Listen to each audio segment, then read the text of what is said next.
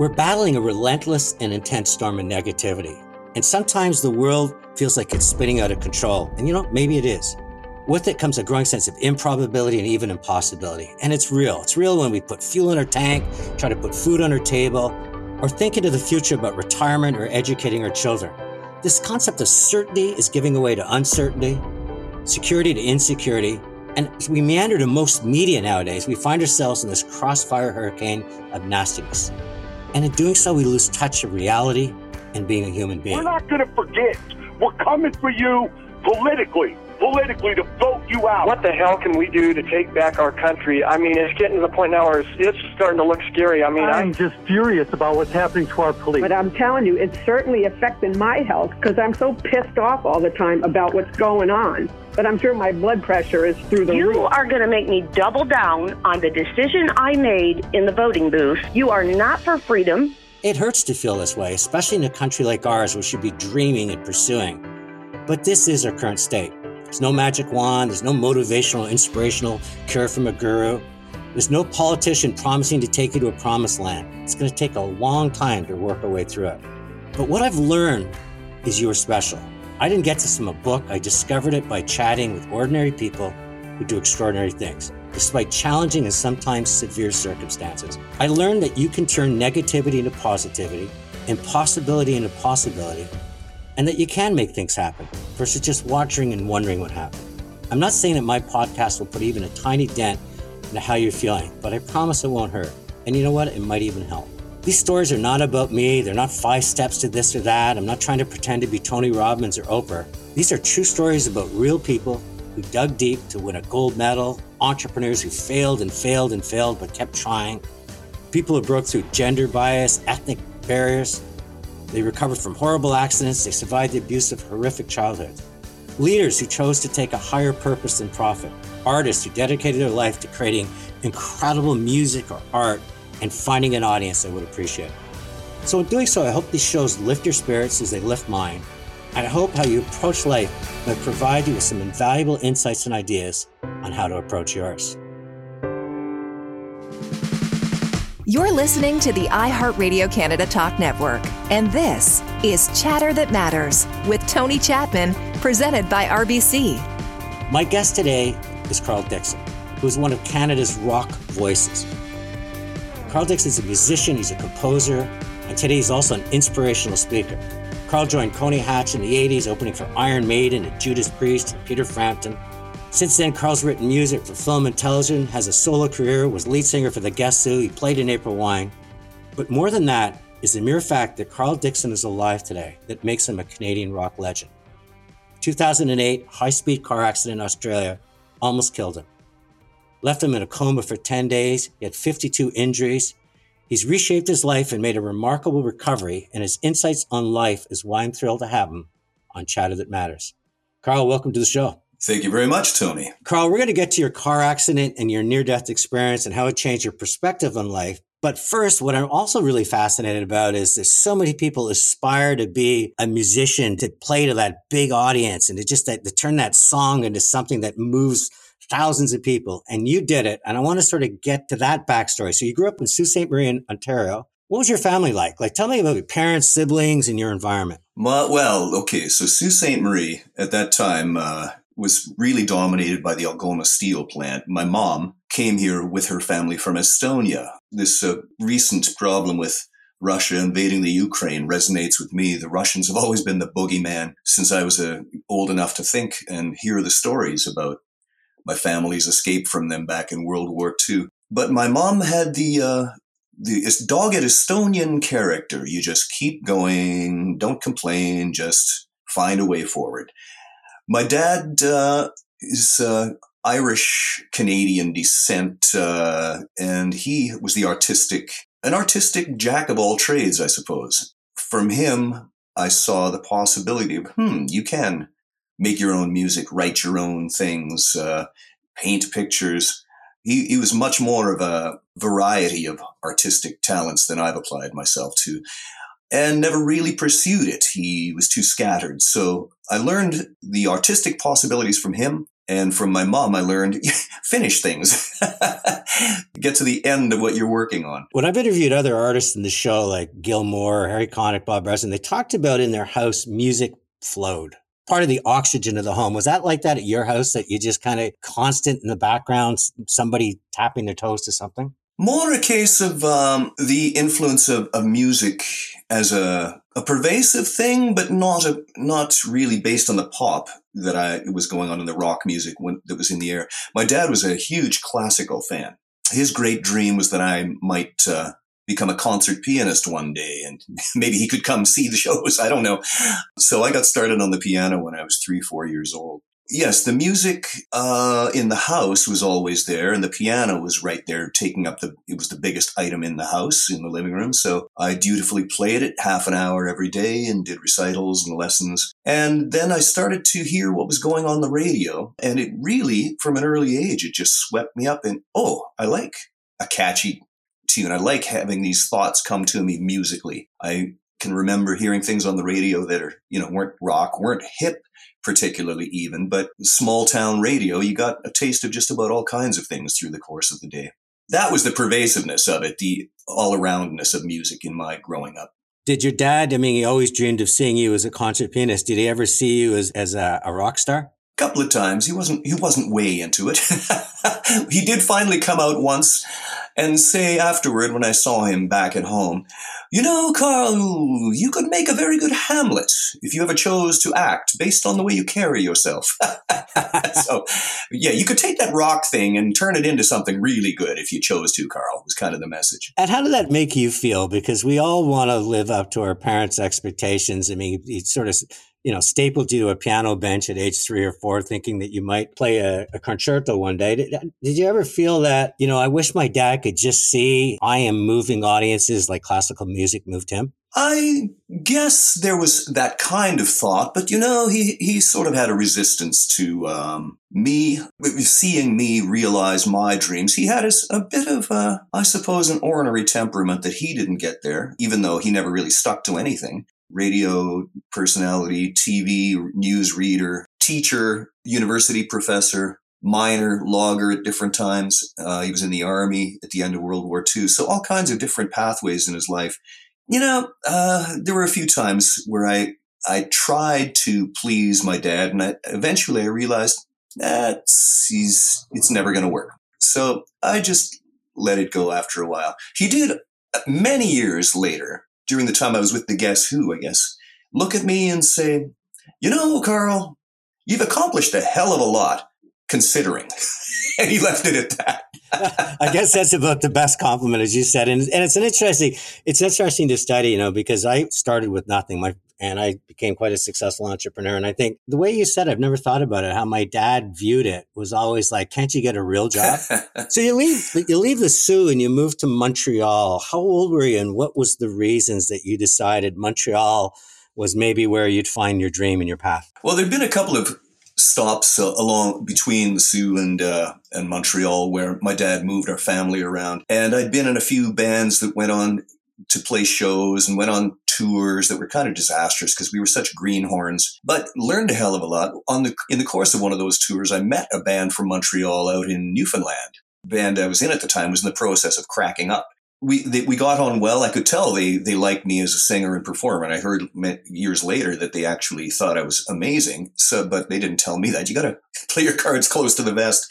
So my band broke up. I was looking for something to do. I called a couple of months later because I had gotten their phone number in Montreal. And I said, what's going on with you guys? And they said, well, our drummer just quit. I said, I play drums?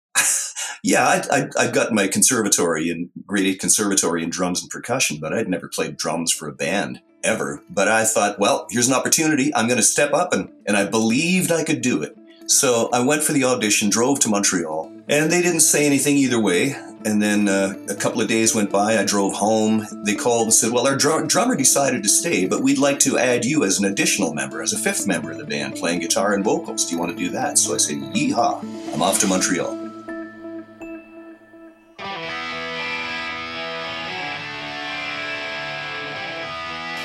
You're listening to Chatter That Matters with Tony Chapman, presented by RBC. Just a kid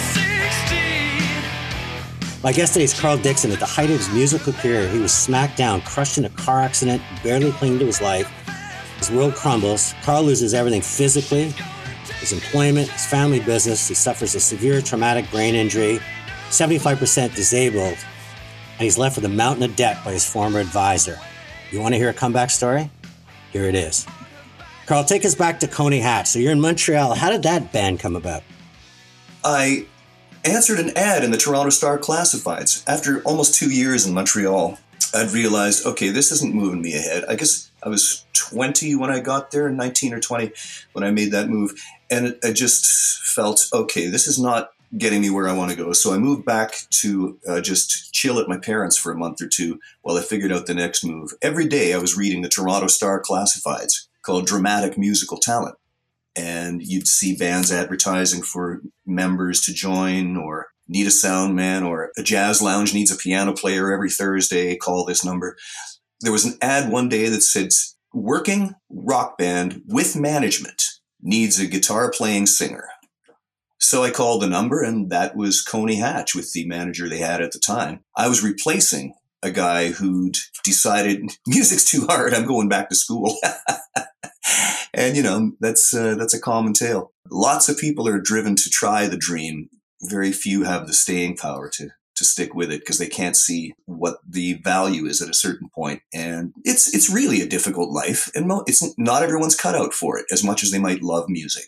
Went to see them perform with that singer. They were finishing out some dates until they found a new singer. And I thought they were the most unusual band I'd seen because they had all these original songs that were really kind of weird because of the mishmash of personalities in the band. But I also realized, while they do have 12 of their own songs, and that's a big step toward moving ahead, moving forward up the ladder. And that's what I couldn't get my friends in Montreal to get interested in. So audition, and they chose me. Yes, it's you, Carl. Come on, join us. And then we got to work writing new songs. It was like a rocket ride almost. Within 3 months, we had a batch of songs, new ones that we'd written together. And Kim Mitchell came and saw us, and he got involved, and things just took off rather quickly.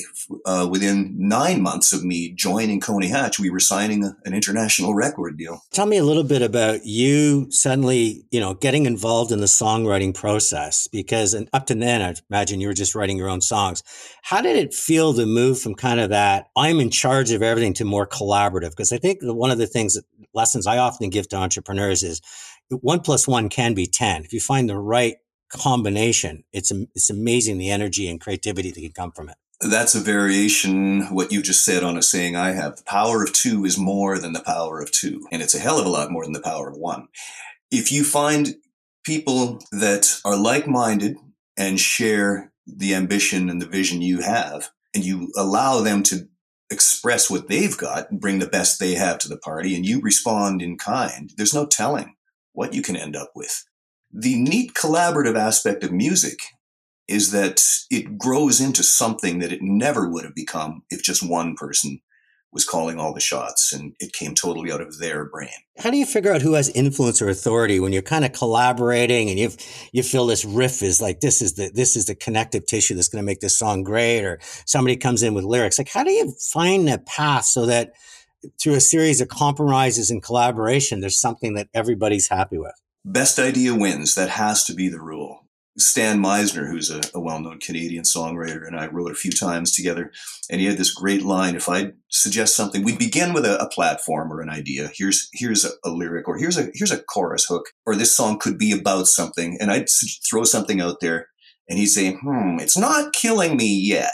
And you just have to be open to the fact that not everything you throw out there is going to be great, but you also have to feel secure enough in yourself and with the partner to be able to try everything, even if you feel like you sound dumb, because we're not the best judge of what other people will respond to. Lots of times, if you think something is dumb, yeah, it is dumb, but you got to try it to get to the good stuff sometimes. So you get this international record deal, and next thing you're on MTV, you're backing Judas Priest, Iron Maiden. An interview, though, I saw you said is, we never got to the top. We got to the point where we could see it. What did it feel to climb so close, a few rungs away from all the trappings that come with being at the top of the music industry? Well, it's exciting. It's thrilling to feel like, okay, so if I think back to where I was just a year or two ago, scraping around the lowest end bars that there are and nobody really paying attention, to now we're on concert stages with big acts who sell lots of tickets and we're part of that, then you can feel pretty excited and good about that. But it's very important not to lose sight of the fact that there's only a small portion of that crowd that came to see you. And sometimes it's a very tiny portion. Other times, depending on the market where you're playing, have people who know about you there. And they I came to see the opening band. That's a wonderful state if you can get to that, because then you can springboard that to bigger popularity. I'm just curious how the bands treat the hierarchy. I'm always interested in hierarchy in business. If you're the backup band, are you invited into their tent? Are you part of the crowd? Or are you kind of just sort of dismissed as, you're one step above maybe the roadies? It really depends on the band. Every band has their own character and personality. I will say that the bands who are more secure with themselves are generous and open. And for instance, just the two biggest names that you mentioned there, Judas Priest, they were friendly enough and but a little standoffish. We would talk to them in the daytime because we saw each other so frequently. I think we did 20-some shows with them across Canada and down the States, and almost 40 with Iron Maiden in the same kind of pathway. Of course, seeing each other all the time, and they realize, okay, we don't hate the opening guys. They seem to be nice guys.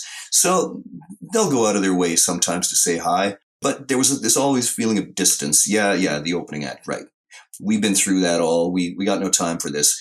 Iron Maiden, they were just only a couple of years older than us. Well, they still are, I guess.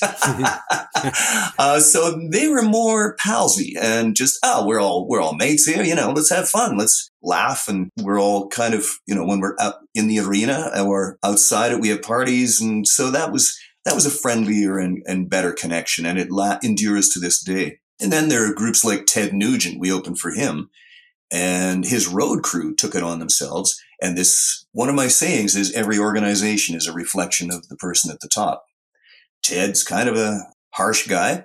His road crew decided it was their privilege to be harsh to us. And they sabotaged our sound on our hometown gig, Exhibition Stadium in Toronto. And they made sure that we sounded awful. They were intimidating, almost like bikers, the way they treated our sound man and crew. So they just felt like they were acting on their boss's behalf, make sure that nobody in the opening act steals the boss's thunder. I read a quote that I really liked that you said is, being a musician was never about trying to get girls or be popular. It's always about trying to recreate the thrill that great music gives to you. Can you hold on to that as you start rising to the top and all the temptations that come with rock stars, the parties, the drugs? It depends, once again, on your own character, your own temperament. I saw people all around me give in to whatever was put in front of them, but they were kind of like that before they got to the concert hall, before they became more popular musicians, and the temptations just tripled. If you do that in your regular life, you're going to find lots of ways to fall prey to that. And if you're not inclined that way, you won't be an easy mark. I never touched drugs at all. Inhaled a joint a couple of times over the years. And, I thought, this is dumb. I'm a singer. I want to preserve my singing ability and my health. I've never smoked a cigarette. I never touched drugs. I hardly drank over the years. I, a party once in a while. But for me, it was always be responsible, keep it together, stay in good physical shape, because what you do as a performer and a musician requires you to be in good physical health. So I was always running and doing push-ups and sit-ups. And as one of my friends used to say, Carl's always ready for that call from the coast. Hi, it's Tony Chapman. My guest today is Carl Dickson. He's one of Canada's rock voices. When we come back, the legendary Burton Cummings leads one of the top bands in the world, the Guess Who, and Carl Dickson steps in as their lead singer. For 8 years, he rocks audiences all over North America until a shocking and horrific car accident in 2008 leaves him near death, extensive titanium implants, a glass eye, and almost broke. Hi, it's Tony Chapman. A big shout out to aspiring entrepreneurs. The Morissette Institute for Entrepreneurship, as part of Western University, the Globe and Mail, and RBC have come together to create the Founder's Journey. It's an online entrepreneurial process course and it's taught by award-winning professors. It's free, and it'll help you turn your startup dreams into reality. Go to thefoundersjourney.ca to learn more. Entrepreneurship matters to you, it matters to Canada, and it matters to RBC. You stop, think, accept, renew, and thank. When you have something dramatic, an event in your life that it takes you by surprise, you end up just knocked down. Register the experience. Don't try to just plow ahead and ignore what just happened to you. You're listening to Chatter That Matters with Tony Chapman, presented by RBC. Welcome back to Chatter That Matters, my chat with one of Canada's most iconic voices, a songwriter, motivational speaker, survivor of the car accident that few would walk away from. So Carl Dixon, the Guess Who comes knocking at your door. How did that come about? Right. Well, the longer you play music, the more you find the connections that bear fruit. If you were a decent person on the way up, people remember that. And if you have skill and talent and a good personality, which is just as important, and they'll call you if they need something that you can fulfill. The Guess Who had been playing without Burton for some time. He kept quitting the band, basically. So that's funny to me to hear him still going on about how they went on without him. I guess he thought everybody should just go find a day job once he quit. But a friend of mine who I'd worked with in Toronto, a Winnipeg musician, and Coney Hatch used to rent his cube van to haul our gear around at one time. We got together, wrote some songs at one time. A fine musician, piano player. He was hired by the Guess Who without Burton to be the piano player in the band. The singer they had was quitting, and they contacted me and said, would you be interested? And it's funny because that came along just at a time when I was feeling like I'm not sure if I'm going to be able to sustain a musical career. I had a young family, 2 daughters, one 3 years old, one 1 year old, and a house, and I was not making enough money. So a friend of mine, Pat Stapleton, the old NHL defenseman, he convinced me to hang in there, keep going, and not walk away from what I was doing, but look for other ways to pursue and use my ability. Hanging in there meant I was still in the running when my friend, Leonard was his name, called me and said, look, the Guess Who needs a singer. Are you interested? And I said, yeah. They sent me a tape with the live tracks from a show and the vocals removed. And they asked me to sing over that and submit it. And then they could judge if I was a good fit. Well, I heard later that a couple of them thought it was Burton playing a joke on them because it was so close to the way the music should be sung and recorded. A year and a half earlier, being on the verge of, I don't think I can do this anymore, to getting a leg up into a higher level than I'd ever been.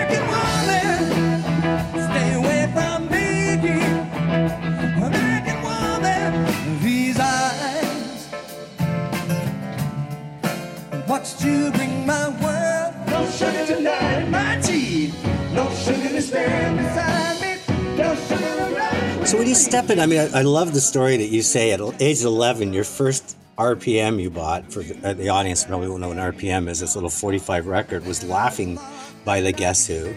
So you step into sort of Burton Cummings' shoes. Oh, yeah, actually, I was 9 years old when I got that. It was the first, then I became a mad record collector following that. It's so amazing that was your first record. And then, yeah. So when you're offered a gig like that, and even when you're doing the recording tape, do you feel it's your job to impersonate Burton Cummings, or is it your job to interpret? Well, that's a fine line. Additionally, it was the Guess Who was the first big concert I ever went to. I saw them at Exhibition Stadium in 1973 when I was just being allowed to go to concerts.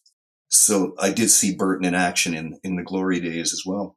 My mission is, when I took on that gig, and if I do anything similar, it meant so much to me, and I know it meant so much to the fans, the feeling that came off those records, the way they were. That's what's deeply lodged in everybody's memory.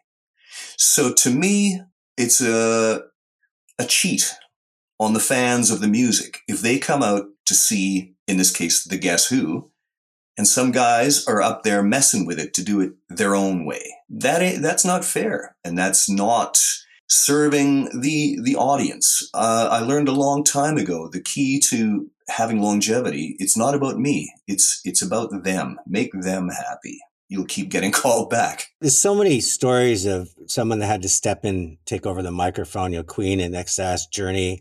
When do you get to the point, because you're 8 years, you were doing this with the Guess Who, where you feel this is your stage versus I'm just a hired gun to play a role on it? 2 different times I was called in to join the band. It was interrupted, my duration with them, by the reunion of in the year 2000.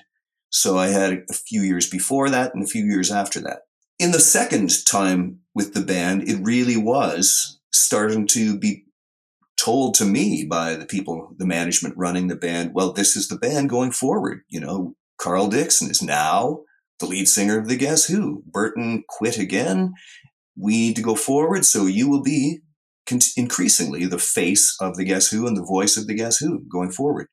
Now, I embraced that in terms of the opportunity it provided to be able to plan my future going forward, but I also never lost sight of the fact that I in particular, was standing on the shoulders of giants, so to speak, the people who'd done the amazing writing and performing of these records all those years ago. That's the template from which all this was drawn. So I never stopped being aware of that, nor sending messages when I could from time to time to Burton. Just please let Burton know that I am honoring what he created here with all respect. I was never trying to imitate him, but I put it as close as Carl Dixon is capable of making it the way people remembered it. Do you think that the reunion tour where he came back for a couple of years was in some ways a compliment to how strong you were filling in the shoes, and he wanted to let the audience remember that he was the original lead singer? I can't pretend to get inside Burton's head, but of course, it was all spurred on by the Pan Am Games appearance they did in Winnipeg. They played 4 songs for $250,000 or something crazy to just have a reunion in Winnipeg. So there was a heavy cash incentive, but there was also, I think, yes, a wish by him to reclaim his throne. So I want you now to take us back to 2008. You're in Australia. You're having a much needed break. Just listening to you earlier, your break is not about falling down some cesspool or partying. You're trying to just get mentally healthy. What happens? I've listened to your speeches. It's so powerful. Maybe for my listeners, just give us a sense of what happened in Australia. On a break from the Guess Who, I was visiting my family. My daughter was starring in a TV show called The Saddle Club, and they were filming and spending almost a year down in Australia away from home. I was getting clear messages from my then wife that she didn't think, now that they were in Australia, she didn't think it was going to work out too well in the future for us. And so I was getting very worried about our family, because I was always all about family, whatever it takes to, family's the priority. So I was down there for my 3rd trip to Australia, and in a right state, as they say in England, and I became what I've learned to call emotionally impaired. So worried, apprehensive, that I forgot for about 1 minute that I was driving on the way home in Australia, not under the home conditions, and I forgot they drive on the other side of the road there. It was as simple as that. I was under such emotional stress that I just fell into automatic pilot as if I was back home in Canada. And in less than a minute, some poor guy coming home from work on the correct Australian side of the road came around a bend. We met each other on a little 2-lane country road at about 100 kilometers each. And I got crushed under his much bigger car. I was in a Toyota. He was in a Land Cruiser, and it came right up my hood and over my head, and he kept it going. And that was the moment of impact that changed everything. 2 seconds or so changed my whole life going forward. Canadian rock singer Carl Dixon has spent the past 3 months in a Melbourne hospital after a head-on collision near Daylesford. He suffered devastating injuries in the crash, including losing his right eye. Really just a mangled piece of roadkill almost that they pulled out of that wreck after an hour and 45 minutes of trying. And I'm told that the ambulance drivers told the police officer, this guy has no hope.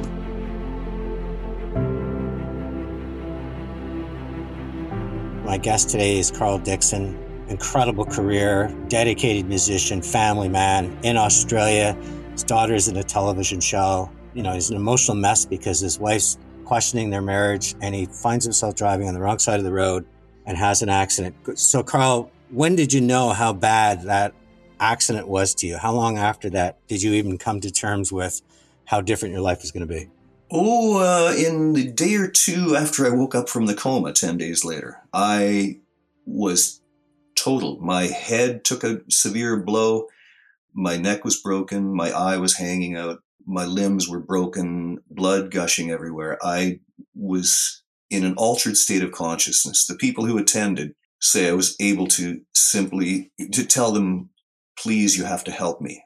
In the time I was trapped in the car, which was almost 2 hours because it was such a wreck they couldn't get me out. I faded from being able to consciously respond, and I remember nothing, not a single thing, not the impact, not the time in the car, not the rescue. But I was absolutely devastated. What I learned bit by bit was that I'd had the most unbelievable medical care and rescue care. People talk about having a guardian angel. I had a squadron of them. Two questions. The one I understand is that one of the things that kept you going was a dream to sing for the Guess Who again. How important is it to have something as painful as all the surgeries you're going to go through and all the titanium they're going to put into you and a glass eye, to have that dream out there that says, is as tough as this moment is, that is something worth going after? It's everything. I was helpless and broken. I couldn't turn myself on my side without the help of 2 nurses in the hospital bed. So that was the stunning but sobering realization. I am broken. The power of our thoughts. This is what I've come to realize. Our thoughts are the most powerful force in the universe. And what we choose to have as our thoughts are what will guide us and either weaken us or strengthen us. I had the feeling that I can't let people down. I can't let my family down. The Guess Who was counting on me to get back there the next day after the accident. I was supposed to be in Biloxi, Mississippi, singing the next show with the Guess Who. So that feeling that we can't let people down, that's a huge one for me and always has been. And I think in general, people respond with more strength and selflessness if they feel they're doing it for somebody that they care for. Do you feel you've been given a gift that you treasure every day differently than people that have never been at the doorstep of death? I absolutely feel that way. I reflect on it frequently, and I think this is similar story to anybody who's been through something you might not have come back from. For me, a quarter inch here, a quarter inch there, I might have had a very different outcome to this story. A number of people, when I improbably survived, there were nurses in the hospital who broke down crying when they saw I was still alive 2 months later because they felt there's no chance. Yes, the feeling that I was spared for something, it's my duty to share that. That drives me in many ways. You're changed. You're not the same as you were before this event. Something, whether it's in your physical being or your thoughts, has now altered hugely. So you have to accept what that is. And don't lie to yourself. Don't kid yourself, because you'll just prolong the difficulty if you try to hold the illusions. You renew once you've accepted by assessing, what can I still do? What's still available to me? What have I lost? Okay, so we can't do that anymore, but there's plenty we can still do. Plenty I can still do. And finally, you thank, because nobody succeeds alone.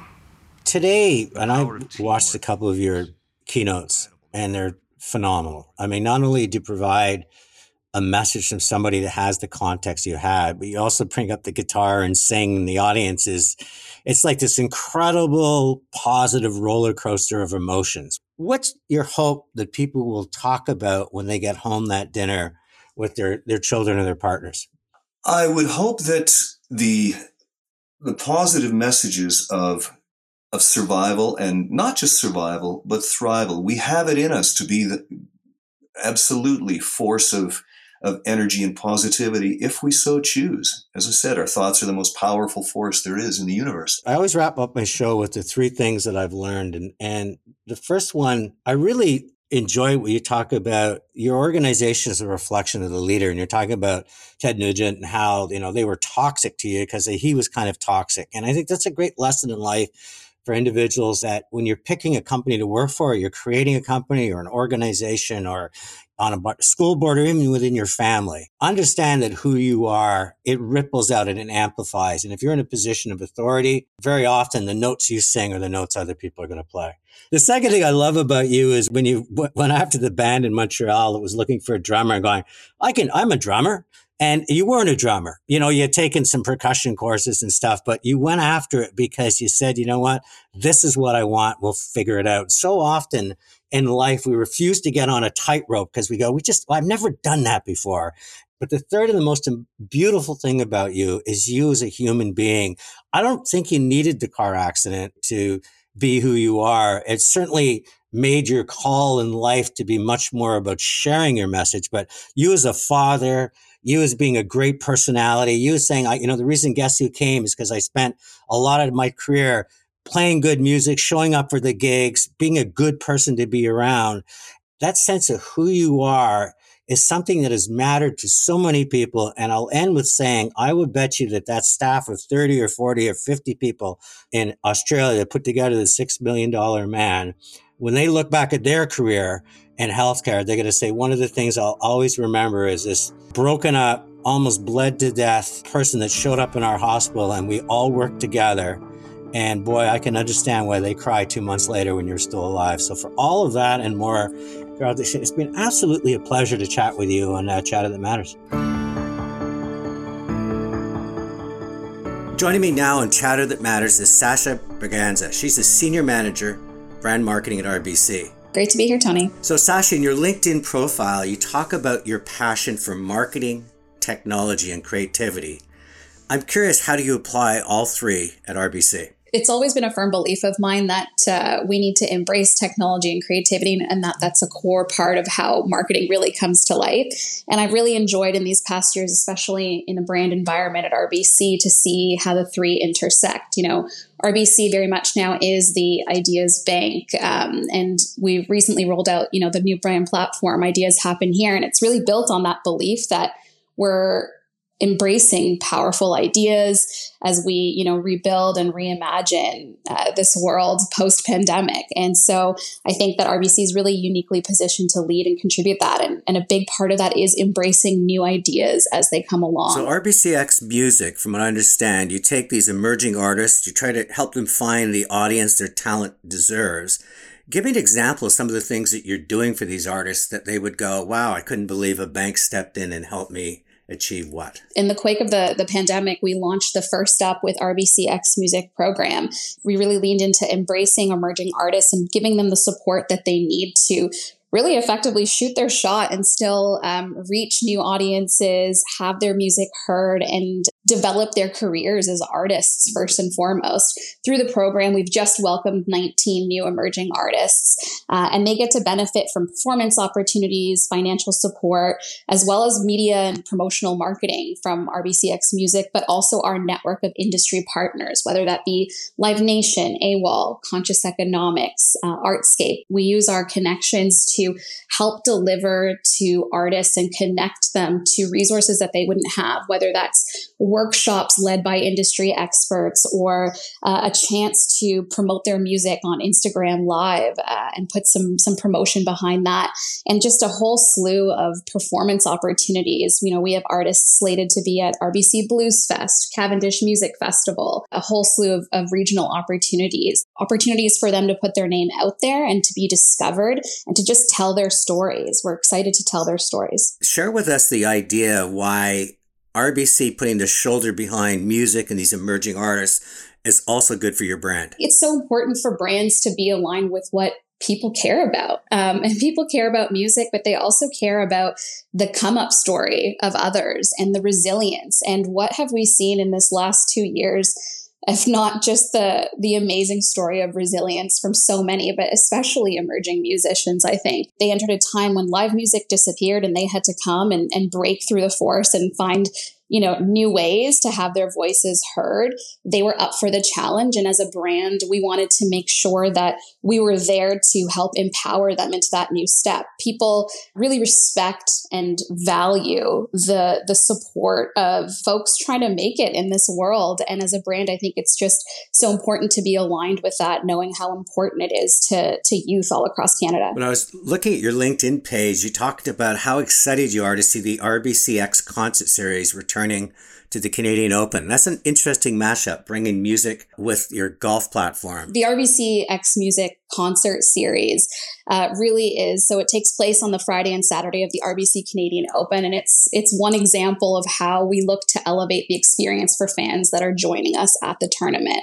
So for fans that join at the tournament on the Friday or Saturday, their grounds tickets include access to the concert series. And this year we're featuring headlining performances by, hip hop icon Flo Rida and on Friday and Grammy award winning, band Maroon 5 on the Saturday, which is just so exciting. What's really great about this is that now with the return of live music, we're also looking for new ways to still support that roster of emerging artists that we have. So while we have these big headlining names, we're also looking forward to finding opportunities here to also give performance opportunities to our first up roster and see some featured artists from the emerging side also be able to put their names alongside, powerhouses like this. What advice can you give to the people listening to find a career path that's not only intellectually stimulating, but really fires your passion?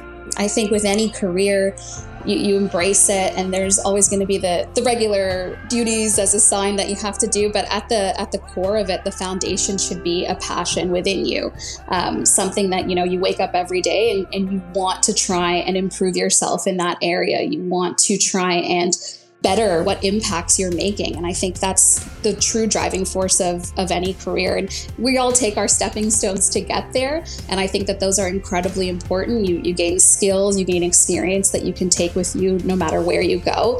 But I think it's that moment that's defining for you when you feel like, okay, I couldn't go on not working on something like this. It's too important to not try to enhance every day that I'm putting my hand to it. Chatter That Matters with Tony Chapman has been a presentation of RBC. Fridays, join Tony Chapman for Chatter That Matters on the iHeartRadio Canada Talk Network. It's Tony Chapman. Let's chat soon.